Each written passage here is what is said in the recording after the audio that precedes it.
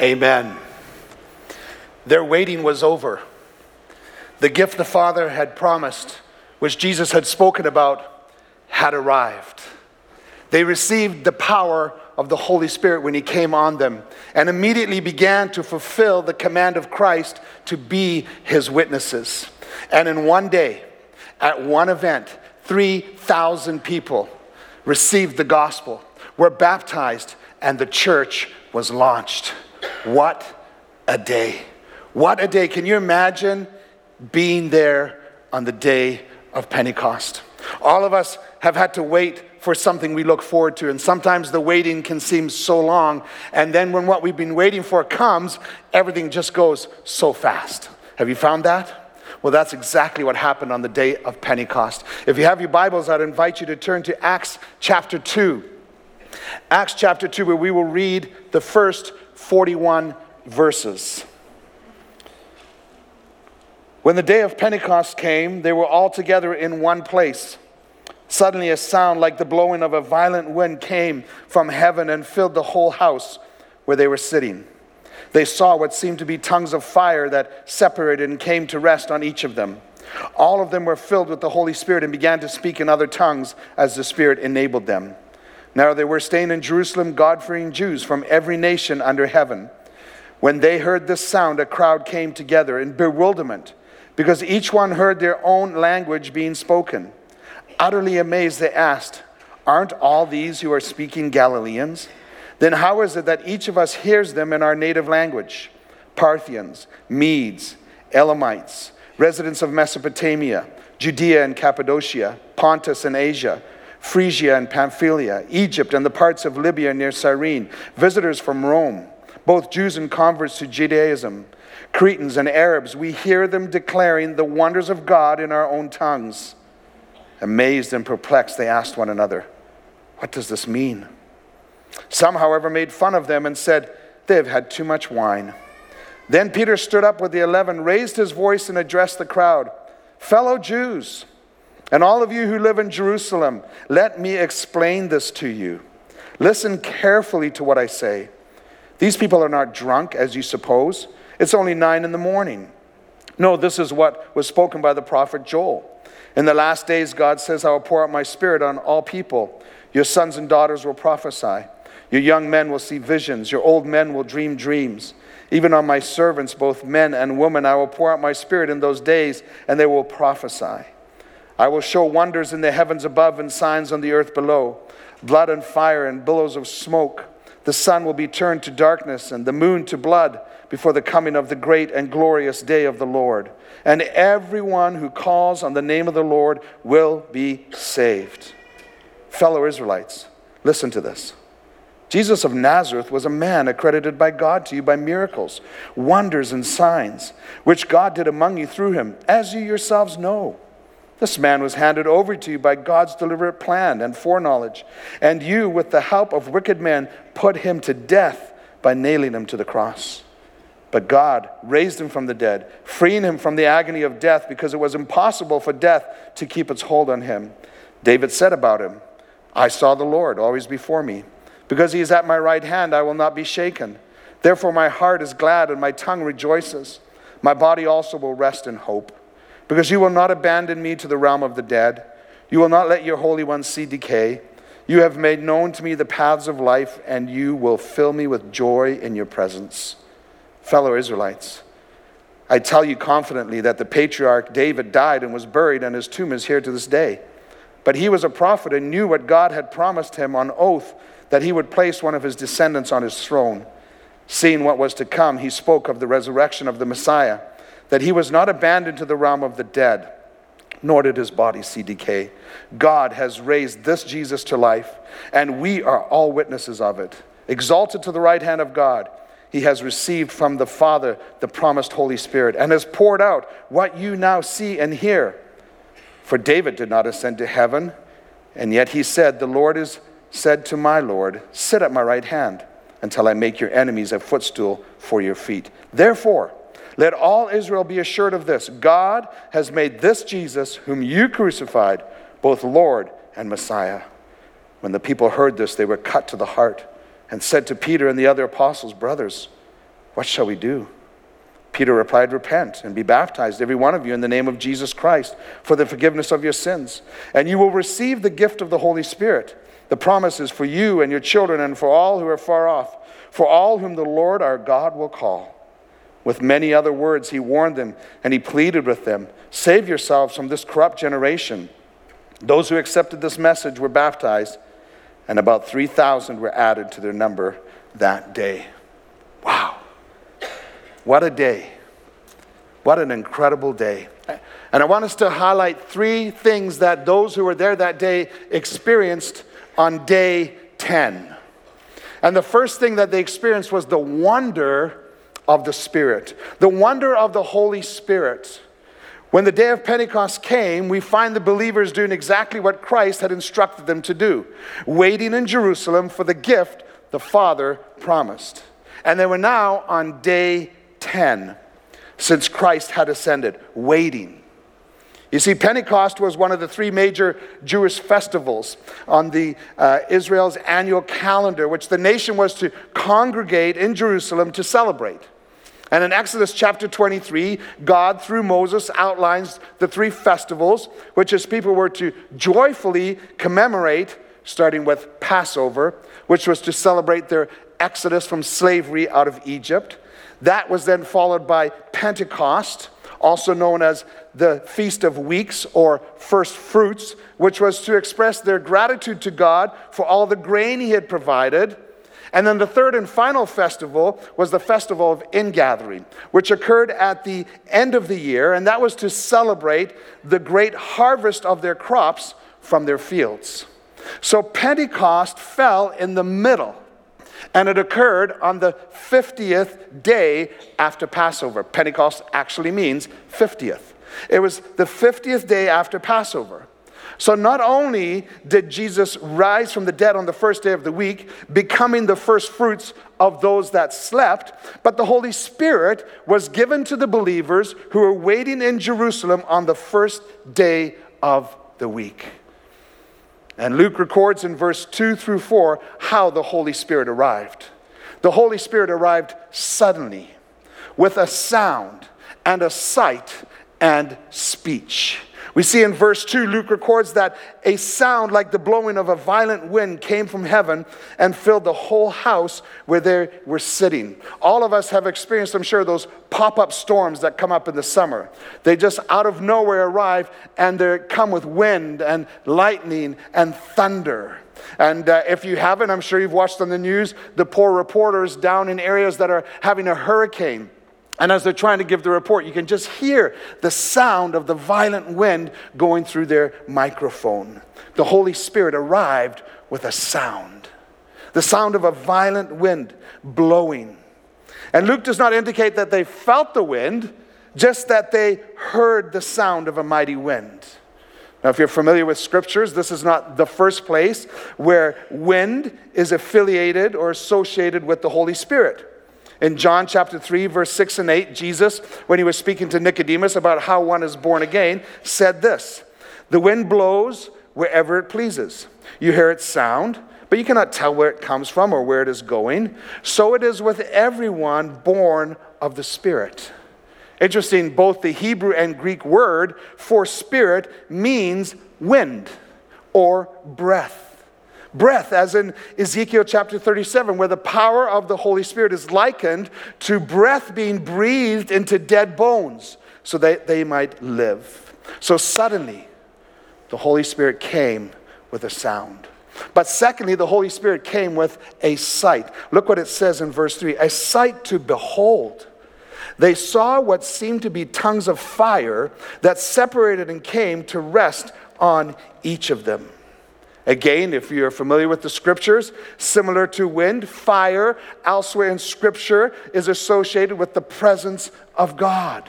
Remember Moses and the burning bush.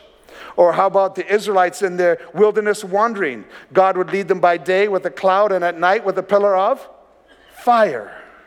John the Baptist in Luke 3:16 announces that Christ will baptize you with the Holy Spirit and fire.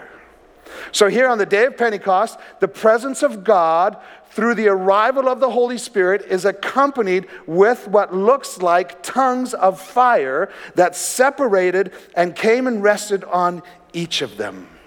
That's important because it was indicating that the Spirit will now rest on each believer individually. And it also symbolized the soon-to-be powerful witness of these believers to the ends of the earth, reaching people from every tongue and nation. Isn't that what Jesus told them? Wait in Jerusalem for the gift the Father promised. You will receive power when the Holy Spirit comes on you to be my witnesses. Which for them, that day began immediately. Began immediately after they were filled with the Holy Spirit. Look at verse 4. All of them were filled with the Holy Spirit. Here's their witness began immediately and began to speak in other tongues as the Spirit enabled them. The gift the Father had promised had arrived. The Holy Spirit, being fully God, has always existed before the foundation of the world with the Father and with the Son. We see the Holy Spirit prior to Pentecost working in creation, throughout Old Testament history, and in the life and ministry of Jesus. However, on the day of Pentecost, two significant changes occurred with the arrival of the Holy Spirit. The Spirit would now dwell in God's people, not just come upon them. And his presence would be permanent, not temporary. Listen to what Jesus says in John chapter 14, verse 16 and 17. And I will ask the Father, and he will give you another advocate to help you and be with you forever, permanent. The Spirit of truth. The world cannot accept him because it neither sees him nor knows him. But you know him, for he lives with you and will be in you. The apostles now had God's life-giving Spirit in a more intimate and powerful way than they had ever known. In fact, than anyone had ever known. And if you're a follower of Jesus Christ this morning, I pray that God, through his word and through the working of the Holy Spirit, will help each of us to realize just who we have living in us. We have the very life-giving Spirit of God living in us. That is, for me, mind-boggling. It's absolutely incredible. And note the first demonstration of the intended purpose of the indwelling presence of the Holy Spirit was for their own good, their own pleasure. No, it was for witnessing. It was for witnessing. The Spirit enabled them to speak in other known dialects that were not their mother tongue or their first language. We know that they weren't speaking some heavenly language that was unknown because of the testimony of those that had gathered there that day from every nation under heaven. Look what they say in verse 6. When they, the crowd, heard the sound, a crowd came together in bewilderment because each one heard their own language being spoken. There was never a more international crowd in Jerusalem than at the time of Pentecost. And I think it's really important as I was studying this week. The sound that accompanied the coming of the Holy Spirit is what piqued their interest. They then gathered around, and what they heard were the believers praising God, declaring the wonders of God in their own language. At this point, they were not directly sharing the gospel, as Peter will later on. They were simply praising God in the people who were listening in their language. And I think that's so important for us to see. Is it important for us to declare the wonders of God through our praise and worship? Absolutely it is. Because even though it's not direct evangelism, it is still sharing the gospel. When you are declaring the wonders of God through singing, through praise and worship, you are indirectly sharing the gospel. And you have no clue how God may use that. People from the north, the south, east, and west were hearing the disciples declaring the wonders of God in their own language. No wonder those who heard this were utterly amazed. Incredible. Can you imagine for my Nigerian brothers and sisters here if next Sunday I came out and started speaking in your language? You would be amazed. Not only were they hearing the wonders of God in their own language, but they were hearing it from Galileans. Now, if you're from Galilee, this is not a slight on you, okay? But you have to understand the Galilean disciples were not known for being the most educated group of men. They were country bumpkins, as I learned this week, notorious for their accent and their lack of linguistic ability. It reminded me of the guys I hunt with up in Quadville, where our farm is.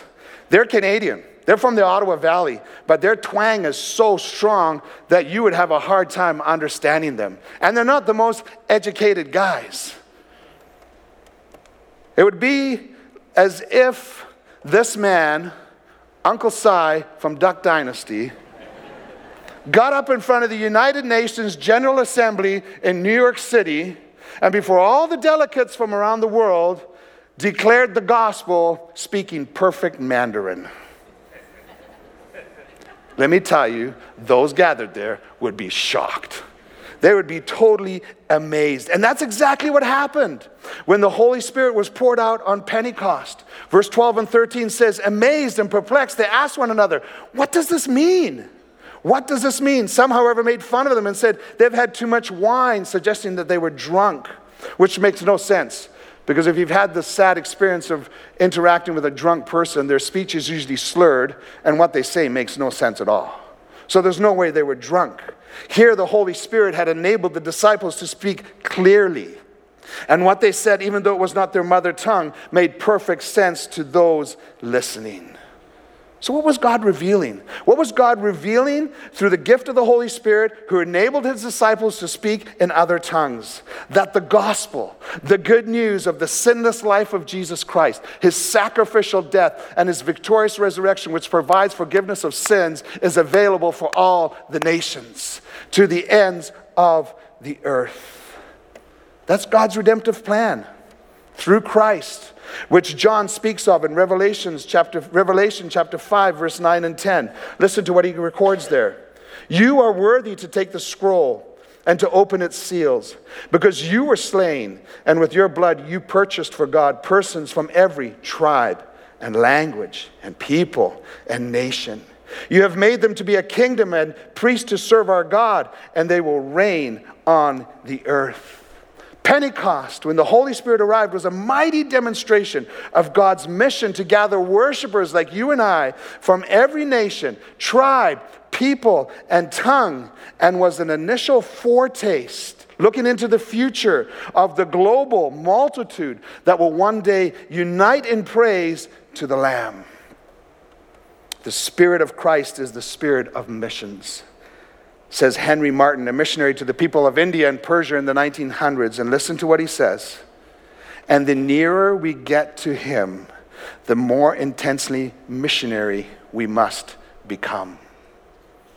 You see, Pentecost was a reversal of another occasion that happened to the Bible that was surrounding languages. Do you remember that? Genesis chapter 11, the Tower of Babel. What God orchestrated that day, on the day of Pentecost, was a reversal of his judgment at the Tower of Babel. When he confused man's languages, God's judgment at Babel scattered the people. But God's blessing at Pentecost united the believers in the Spirit. At Babel, people could not understand each other. But at Pentecost, men heard God's praises and understood what was said. The Tower of Babel was a scheme designed to praise men and make a name for themselves. But at Pentecost, as we've read this morning, was a ministry of humble submission and praise to God. What a contrast. As one author says, Pentecost gives a foretaste of heaven's culture of God-given unity amid beautiful diversity. Pentecost gives a foretaste of heaven's culture, of God-given unity, of faith in Christ, the presence of the Holy Spirit, amid beautiful diversity. And the church, and in particular for our context, Calvary Baptist Church, is an outpost meant to reflect the culture of the kingdom of God. And I am so thankful that God is drawing people from all areas of our world to move into this city, to move into this region, so that we will represent well in our local body here the culture and the kingdom of God. When was the last time the wonder of the Holy Spirit living in you utterly amazed you? Or we just go day by day, yeah, God's Spirit lives in me. What? They were utterly amazed at the wonder of the gift of the Holy Spirit who lived in them. His indwelling presence, brothers and sisters, should fill our mouths with praise, that we would declare the wonders of God. And who knows, as we just obediently, through the power of the Holy Spirit, declare the wonders of God, who knows how God is going to use that to impact those around us. The wonder of the Spirit. Secondly, they experienced the empowerment of the Spirit. In verse 14, it says that Peter stood up with the other 11, similar to what he did in chapter 1, verse 15. And as I was looking at that, I thought, I'm starting to get a clear picture of why Peter was chosen to lead the church in Jerusalem, because he was obviously a stand-up guy. He was always standing up. And at this occasion, empowered by the Holy Spirit, what does he do? He responds to their question, which they asked in verse 12, what does this mean? What does this mean that these Galileans are speaking our language, declaring the wonders of God? We must remember that the Holy Spirit empowers us to answer people's questions when on mission. It's something I'm always afraid of. I don't know about you, but I'm afraid in evangelizing and sharing the gospel. What if they ask me something I can't answer? The Holy Spirit empowers us and will empower us to answer people's questions while on mission. Remember what Jesus told his disciples in Mark 13, verse 11? Whenever you are arrested and brought to trial, do not worry beforehand what to say. Don't plead the fifth. Just say whatever is given to you at the time, for it is not you speaking, but the Holy Spirit.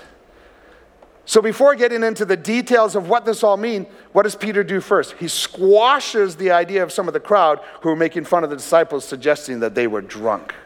Look at the second part of verse 14 and 15.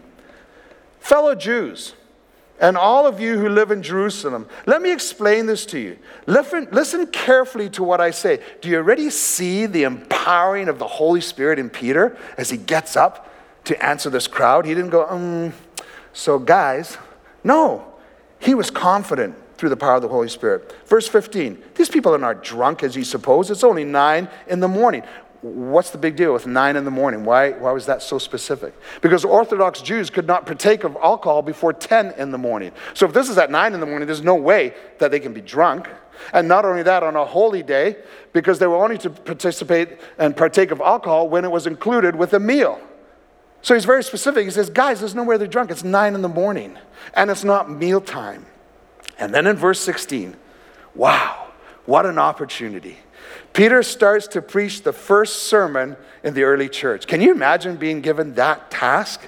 The first sermon in the early church. What's amazing about that is only 15 days earlier, he had committed the greatest denial of Christ in history. And now here he is, through the power of the Holy Spirit, by God's sovereign plan, is giving the inaugural sermon of the age of grace. Wow, God is amazing. And as the gentleman who you saw baptized this morning, he never gives up on us. Amen? Never gives up on us. And so he starts by directing the crowd's attention as they seek to understand what this means to what God had already revealed. We learned that last week, didn't we? Peter, in his sermon, takes them first to what God has already revealed in the scriptures to help them interpret what they were witnessing. We must rely on the Spirit to guide us to the scriptures when answering people's questions. When I now talk with someone who God is drawing to himself, the first thing I do is listen. Just listen. Let them talk. Listen. But as I'm listening to them, I'm having a conversation with the Holy Spirit. They don't have a clue I'm doing that, but I am. And I'm saying, Holy Spirit, help me to know where in Scripture is there some truth that can help them, that can empower them, that can encourage them today. So I'm listening and I'm listening. We need to rely on the Holy Spirit to guide us to Scriptures when answering people's questions. And we need to trust. Trust means that I'll apply it. Trust in the all-sufficiency of Scripture. 2 Timothy chapter 16 and 17 says, all scripture is God-breathed and is useful for teaching, rebuking, correcting, and training in righteousness, so that the servant of God may be thoroughly equipped for every good work. So what does Peter do? In verses 16 to 21, he quotes what the prophet Joel said in Joel chapter 2 regarding the promise of the Spirit. Now we need to understand, Peter did not say that Pentecost was the fulfillment of Joel's prophecy, because the signs and wonders predicted by Joel had not yet occurred at Pentecost. In Joel's context, his prophecy was referring to the nation of Israel in the end times, as evidenced by his reference to the coming of the great and glorious day of the Lord. However, Peter, led by the Spirit, saw in Joel's prophecy an application for the believers and those gathered that day on the day of Pentecost when he was preaching. And the application was this: the same Holy Spirit which Joel prophesied will be poured out in the last days is also being poured out today. Today. The day of Pentecost was the dawning of a new age known as the last days, in which God would bring the completion of his plan of salvation for mankind, for you and I. Now that Christ had ascended and Pentecost had come, all believers await the final act of the redemptive plan, the return of the King of Kings, the return of the King of Nations, Jesus Christ. Jesus has finished the great work of redemption, and now he commands you and I, his followers, to share the good news with the world. And specifically for those apostles, they were to start sharing it in Israel and then moving out from there, so that, as we read in verse 21, everyone who calls on the name of the Lord will be saved. Wow. Because of Pentecost, everyone who calls on the name of the Lord can know God intimately and should faithfully make him known. If you know God intimately, you should faithfully be making him known. If you're a believer in Christ, you are a participant in the King's mission, and he has empowered us by his Spirit to tell his story for the world's benefit, just as Peter did that day. And you know what's amazing? How God orchestrated this all for us. The example of how the Holy Spirit empowered Peter to share the truth that day will help you and I, as we, through the power of the Holy Spirit, evangelize and share the truth with those in our circle of influences. Sometimes you might be wondering, I don't know where to start. I don't know how to explain the gospel to someone. Well, Peter sets out a great example for us here. In our witness, focus on the central message of the Scriptures: the sinless life of Christ, his sacrificial death, and his victorious resurrection. So now you know. Already you're ahead of the game this week. If I'm going to talk to someone and talk about who Christ is, his life here on earth, I'm going to talk about his sacrificial death and why he had to die, and I'm going to talk about that he's alive, about his resurrection. Peter explains to those listening that day, the reason this is all happening, what you're witnessing, what you're seeing, what you're hearing, is because Jesus is alive. Jesus is alive. Jesus of Nazareth has indeed been raised from the dead, proving that he is the Messiah. And Peter talks about 4 different realities of Christ to prove to them that he is alive. And you can remember these. These will be helpful for you. He begins in verse 22 by pointing to Christ's humanity, to his incarnation. Look what he tells them in verse 22. Fellow Israelites, listen to this.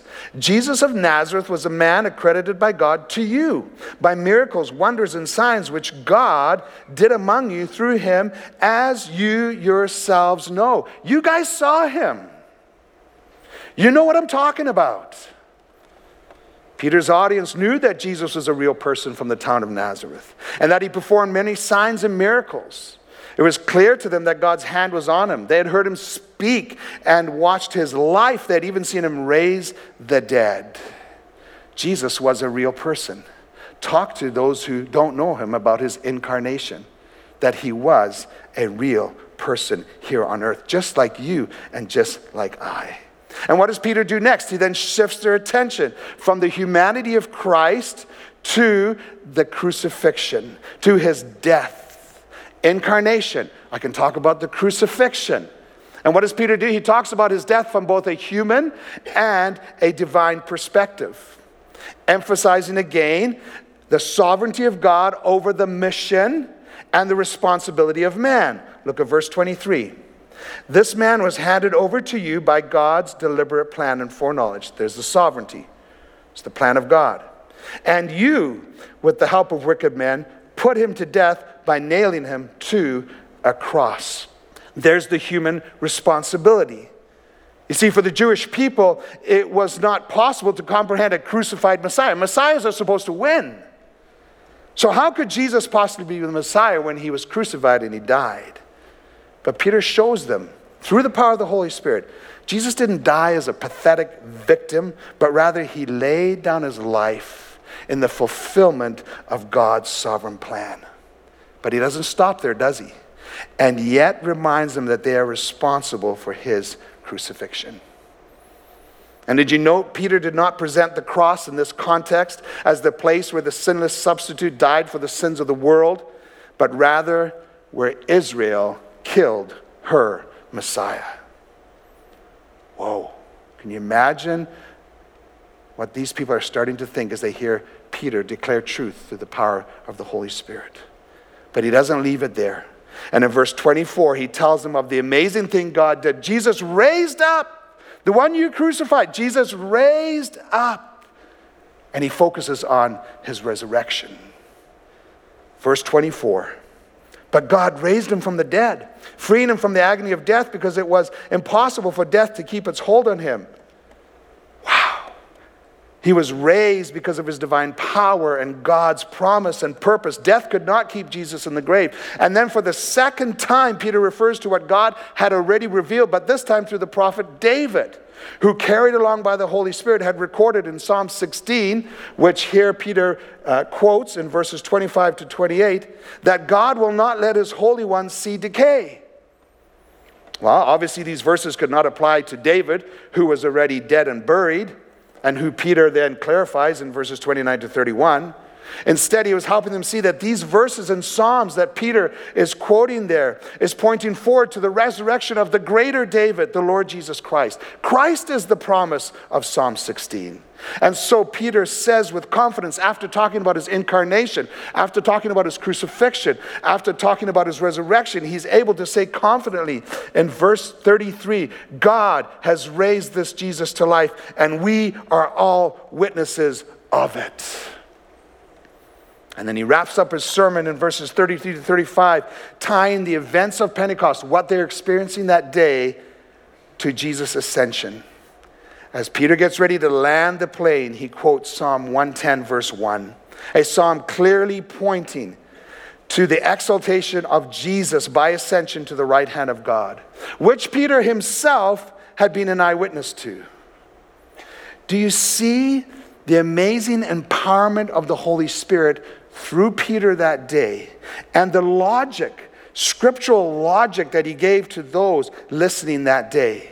If the Holy Spirit is in the world, then God must have sent him. And you're witnessing that he's here. Joel promised that one day the Spirit would come, and Jesus himself had promised to send the gift of the Holy Spirit to his people. But if Jesus is dead, folks, he cannot send the Spirit. Therefore, he must be alive. Furthermore, he could not send the Spirit unless he returned to heaven, to the Father. So Jesus has ascended to heaven. His incarnation, his crucifixion, his resurrection, and his ascension. And then in verse 36, Peter drops the mic and ends his sermon by saying, therefore, let all Israel be assured of this. God has made this Jesus, whom you crucified, both Lord and Messiah. Wow. Would I love to experience that type of filling and anointing and power of the Holy Spirit every Sunday I got up to give you the meal that God has prepared during the week for you to eat. Wow. Peter hadn't even gone to seminary. This is unbelievable. What an experience of the empowerment of the Holy Spirit that day. Incredible. Do you experience the empowerment of the Holy Spirit in your life?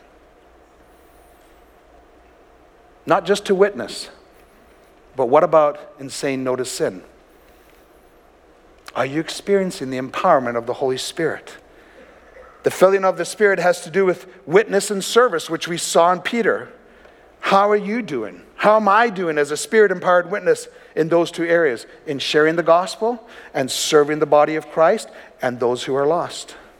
When you have opportunity to stand up and answer people's questions, do you trust the Holy Spirit to give you the answer? Or do you shy away and not answer the question? We can experience the empowerment of the Holy Spirit to answer people's questions, and He will guide us to Scripture to give them those answers. The wonder of the Spirit, the empowerment of the Spirit, and finally the impact of the Holy Spirit. It says there in verse 37, I love this. When the people heard this, they were cut to the heart and said to Peter and the other apostles, "Brothers, what shall we do?" That phrase, cut to the heart, communicates something that happens suddenly and unexpectedly. And I had a personal experience of that last Christmas when I was preparing Pastor Rick's Christmas gift for our staff Christmas gift exchange. And I was at home with an X-Acto knife, and I was trying to cut this piece of plastic, and like a rookie, I was cutting towards myself, and it slipped, and before I knew it, suddenly and unexpectedly, I was cut in my stomach. Not my heart. Whew, thank goodness. In my stomach. And I looked down on my dress shirt, and there was a pool of blood. And I went, oh, this ain't good. So I went upstairs to my son Daryl, who was the only one home. He had worked a late shift the night before, and it was unexpected for him too, because I woke him up and I said, "Buddy, I need you to take me to the hospital. I think I need some stitches." And he's there. And you learn. Anyway, he's a good son. We went. We got the stitches done. But what a sacrifice for Pastor Rick to give him, that I went through for a Christmas gift, right? Like, that's true friendship. Cut to the heart, suddenly, unexpectedly. In grief and remorse and intense spiritual conviction by the Holy Spirit, Peter's listeners were stunned by the indictment that they had killed their Messiah. Wow. They were not expecting to hear that. And what did they long? They longed to be free from that condemnation. Reminding us that hardened, rebellious, unbelieving hearts can be regenerated. No one is too far for the saving grace of Jesus Christ to reach. They can be regenerated. And God tells us this in Ezekiel chapter 36 and verse 26. I will give you a new heart and put a new spirit in you. I will remove from you your heart of stone and give you a heart of flesh. And I will put my spirit in you and move you. Oh, that's good. Are you moved every day by the Spirit of God to follow God's decrees and be careful to keep His laws? What about Ephesians chapter 2, verse 4 and 5? But because of His great love for us, God, who is rich in mercy, made us alive, regenerated us when we were dead spiritually with Christ. It is by grace you have been saved. And did you see what happened? These guys didn't even wait for an altar call. They didn't even wait for the invitation. Under the conviction of the Holy Spirit, the impact of people praising God as enabled by the Holy Spirit, the explanation of what they were witnessing by Scripture, through the power of the Holy Spirit, through Peter, they were convicted and said, "Brothers, what shall we do?" They started in verse 12 saying, "What does this all mean?" Here they are later on saying, "What shall we do?" And so in verse 38, Peter tells them how to be saved. They need to repent of their sins and believe on Jesus Christ. And proof of the sincerity of their repentance and faith is to be baptized in the name of Jesus Christ, identifying themselves publicly with their Messiah and Savior, just as our brother Paul Ireland did this morning. Only by repenting and believing in Christ could they receive the gift of the Spirit. Please do not misunderstand what Peter is saying. He's not saying that one is saved by being baptized. While he emphasizes baptism, it follows belief in word. Faith comes by hearing, hearing by the word of God about the message of Jesus. But you have to understand in the early church, and I don't know why over time we've gotten away from this. Salvation and baptism were so closely connected together in the early church. It was unheard of to hear of an unbaptized believer. That would be as strange as a Maple Leaf fan not owning any blue and white. That would just be absolutely ridiculous. That's how ridiculous it was that there was a believer who's not baptized? No, saved and baptized. And when one reads the rest of the conversion text in Acts, it is clear that baptismal regeneration is not what is being taught. Salvation through repentance and faith in Jesus Christ is how one is saved. And then evidence of the sincerity of that repentance and faith will be through the waters of baptism. And the promised blessings of salvation. Just think about this for a second. Just take a few seconds. The blessings of salvation, the forgiveness of sins, the gift of eternal life, and the gift of the Holy Spirit. That's what you possess if you're a follower of Jesus Christ. Your sins are forgiven. There's now no condemnation to those who are in Christ. You have eternal life. You will live forever. Just as Christ lives, so we will live forever. And we have the gift of the Holy Spirit, the presence of God in us intimately and permanently. Wow. And these promises are available for everyone who calls on the name of the Lord, both Jews and those far off, as many as the Lord our God will call to himself. The Lord's active work in the hearts of rebellious people that day on the day of Pentecost should give us hope as we fully engage in sharing the gospel as his Spirit-empowered witnesses. We have nothing to fear. He has given us everything we need to be his ambassadors, his ministers of reconciliation. We cannot be silent. We cannot be silent. As his Spirit-filled, empowered witnesses, we will feel compelled to his mission to seek and save the lost. Do you feel compelled for those in your circle of influence who are lost? Look at Peter, verse 40. With many other words, he warned them and he pleaded with them. To be honest with you, church family, I don't remember the last time I pleaded with someone to receive Jesus Christ as their Savior. That day, Peter, after preaching a sermon, continued with many other words and pleaded with them, save yourselves from this corrupt generation. We will feel compelled to his mission to seek and save the lost. So keep lifting up Christ, both in deed and word, and pray for the Spirit to convict people and to lead them to repentance, as by God's grace, he did in the first service today.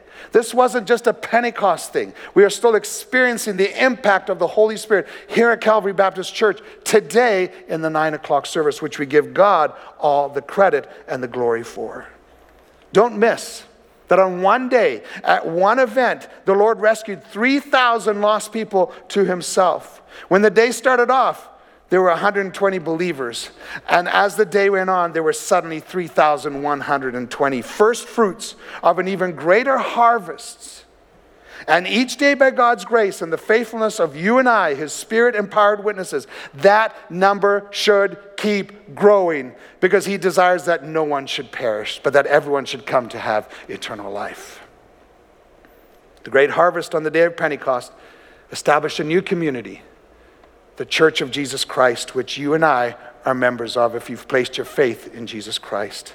A community of new creations in Christ who are empowered to live on mission. So I close. As the church, citizens of his kingdom, let's remain faithful to the ongoing mission of Christ through the power of the Holy Spirit to offer this good news to all who are still walking in darkness.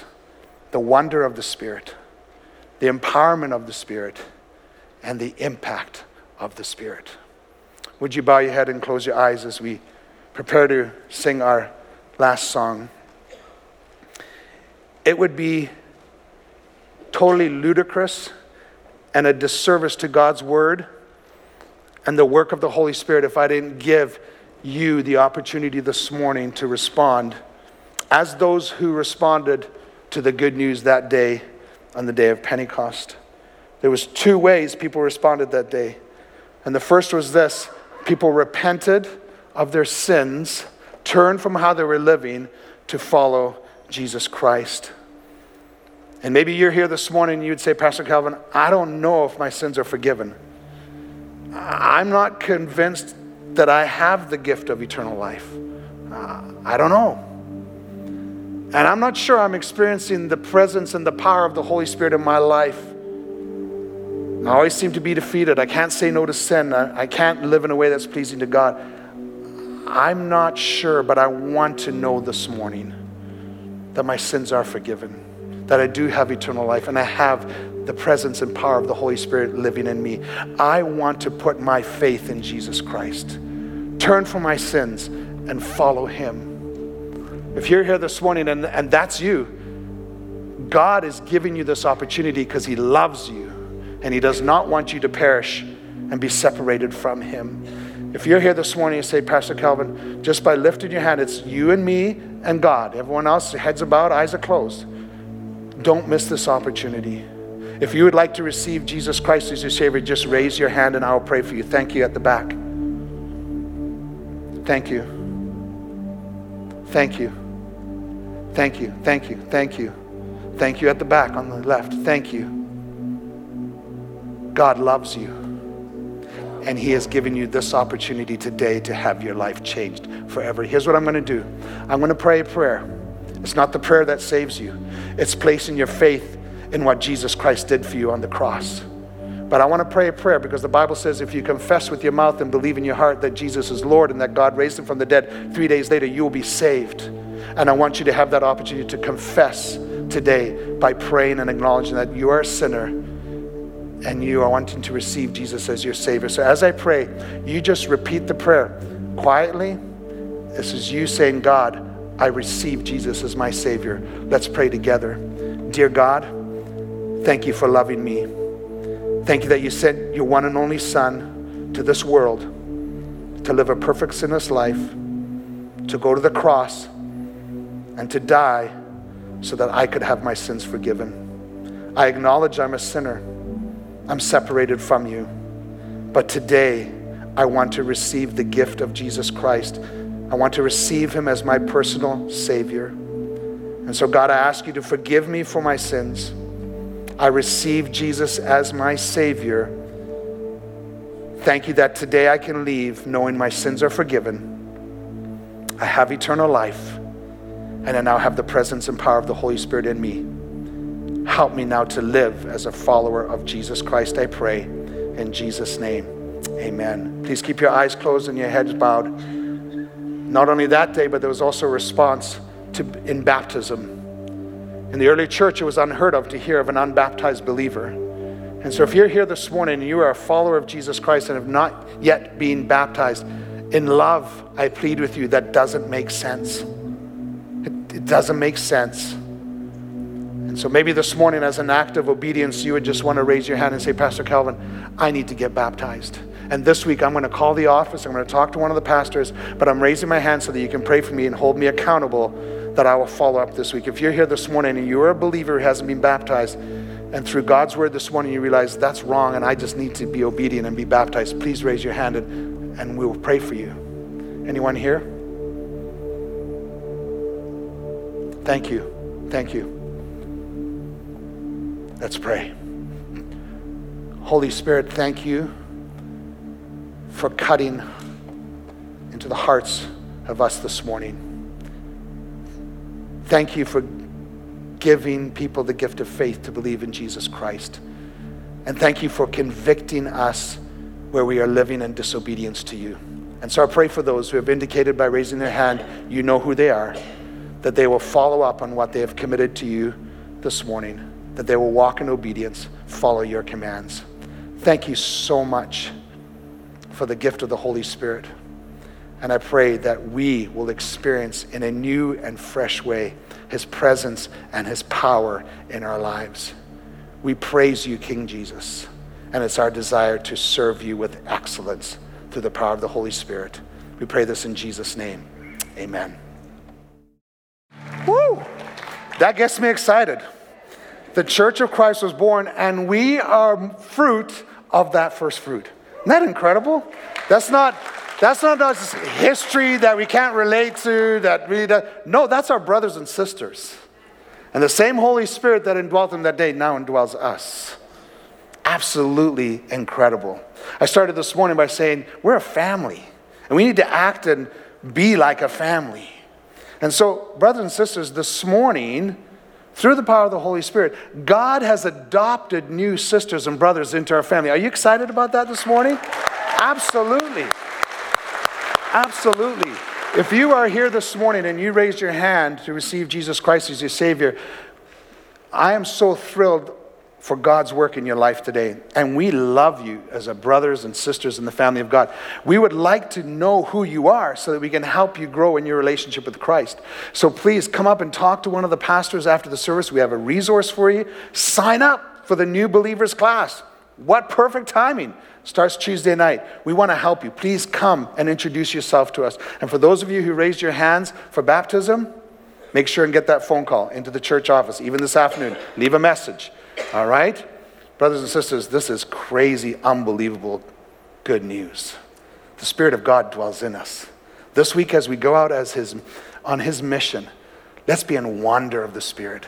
Let's experience the empowerment and let's watch the impact of the Holy Spirit and see what God will do to add to His number. Amen? God bless you.